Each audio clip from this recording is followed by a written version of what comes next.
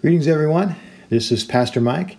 Thanks for joining me today. I'm here at home, in one of the upstairs rooms in my house, with my Bible open to Revelation chapter 12, verses 10 and 11, where it says, "Then I heard a loud voice in heaven say, 'Now have come the salvation and the power and the kingdom of our God and the authority of his Messiah. For the accuser of the brothers and sisters, who accuses them before our God day and night, has been hurled down. They triumphed over him by the blood of the Lamb and by the word of their testimony. They did not love their lives so much as to shrink from death.'" Our focus over the last several episodes has been on the blood of Jesus, and we've looked at how the blood is effective toward God, that Jesus presented his own blood in the true Holy of Holies to God the Father, who accepted it as the price for our sin. You and I now receive grace through faith in Christ, Grace, God's riches at Christ's expense, that unmerited, unearned favor from God that now we receive by faith. We then looked at how the blood is effective towards our own conscience. Even when our own hearts condemn us, the Bible says, God is greater than our hearts. That is, his word is true regardless of how I feel. If I confess my sin to God, he is faithful to forgive my sin and cleanse me from all unrighteousness.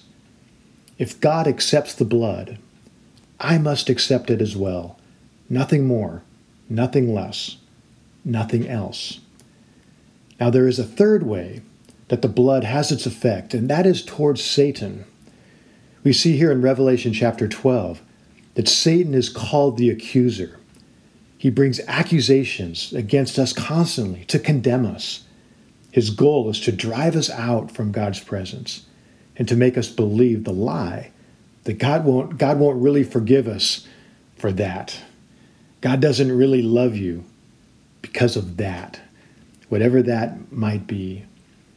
The word for accuser in the Greek is that word from which we get our word category or categorize.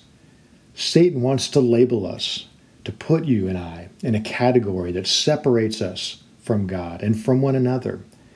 It's a scheme to cause us to find our identity in anything or everything other than as a child of God, whether it's a racial, economic, social, political, or ideological category, whether it's a label like victim or outcast, accident, reject. It's Satan's way to drive a wedge of separation between us and the God who loves us and gave his life as a ransom for ours. But the declaration of heaven is that the accuser has been cast down and that the saints have overcome him. How did we overcome him? Where is our victory? It's in the blood of the Lamb and the word of our testimony. Because you see, the problem is Satan is right in his accusations. He brings up very real sins, very real issues in our lives. But if I try to defend myself or make excuses, I'm instantly defeated. I have no ground to stand on because I am guilty of sinning. But the blood of Jesus does this amazing thing for us. My sin brought separation from God. And as we saw previously, God's holiness and justice required him to withdraw from me, for there was no defense I could offer against Satan's accusation. But the blood removes that barrier and places God on our side. What an amazing thing that is.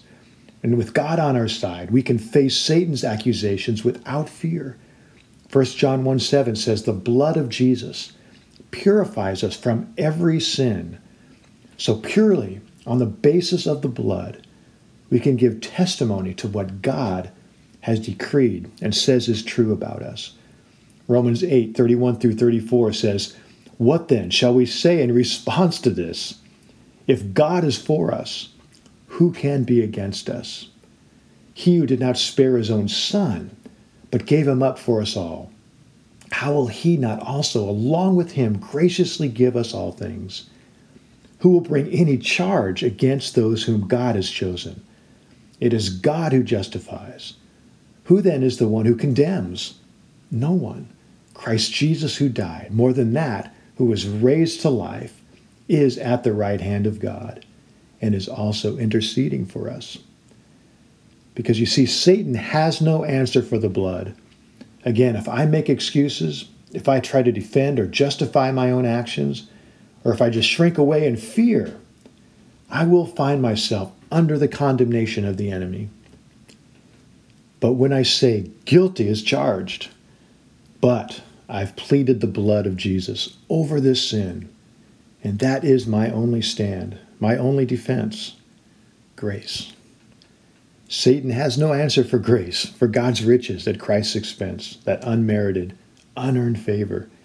But the blood is more than a defensive weapon against Satan's accusations. It's more than just a shield. It's also a sword, because it says we overcame by the blood of the Lamb and the word of our testimony. The Bible says, resist the devil, and he will flee from you.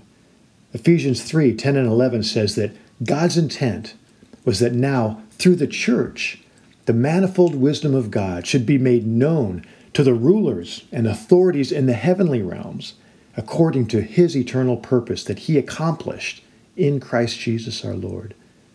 These verses show how one of God's purposes for the church, you and I, is that his manifold wisdom, that is, the gospel, what God has done through his Son, is to be made known to rulers and authorities in the heavenly realms.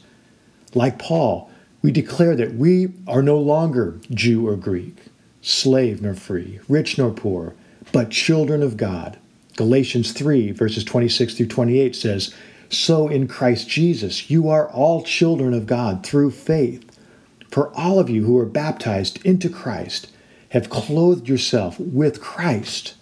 There is neither Jew nor Gentile, neither slave nor free, nor is there male nor female, for you are all one in Christ Jesus. It's all about Jesus, our Savior and Messiah. For now has come the salvation and the power and the kingdom of God and the authority of his Messiah. For the accuser of our brothers and sisters, who accuses them before our God day and night, has been hurled down. They triumphed over him by the blood of the Lamb and by the word of their testimony. They did not love their lives so much as to shrink from death. Today, let's take our stand against the devil by the blood of the Lamb and the word of our testimony. Amen.